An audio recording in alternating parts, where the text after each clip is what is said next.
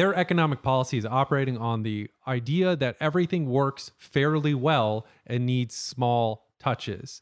They think they are at the we've gone through 7 rounds of edits on your manuscript and this is just final touches.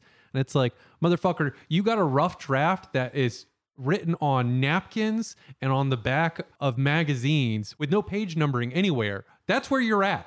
Whole sections are missing. There's a lot that needs to be done here. And they're like, no. A small edit or two and it's ready to go to print. And it's like, that we're so fucking far from that. In this case, for in a macroeconomic sense, that's a bad system. But I think we both actually do enjoy the work that Jacobin puts out. Yes. We have to get through the election, which God knows what's going to happen already. October's been God hilarious. doesn't, actually. I was out in the forest communing with Polish God, and he was like, fuck, I have no fucking clue. I'll be honest, like, your Heavenly Father is no different from any other. He checks out sometimes, comes back and goes, what grade are you in? Or your grade's good? No, fuck.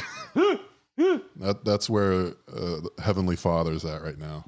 Yeah, we got to get through the next few months first, but assuming there's any sort of clean win and we get to the spring, there's a lot of other issues that will take the shine off of whoever wins. I like to think when Christ was on the cross and he said, my Lord, why have you forsaken me? It was because God in his final moments gave him a vision of 2020 America. He's like, I'm going to show you now all the people that your sacrifice is saving. And it's just in the briefest instant, 24 hours of MSNBC flashes before his eyes, and he exclaims before giving up the ghost to traverse heaven and hell.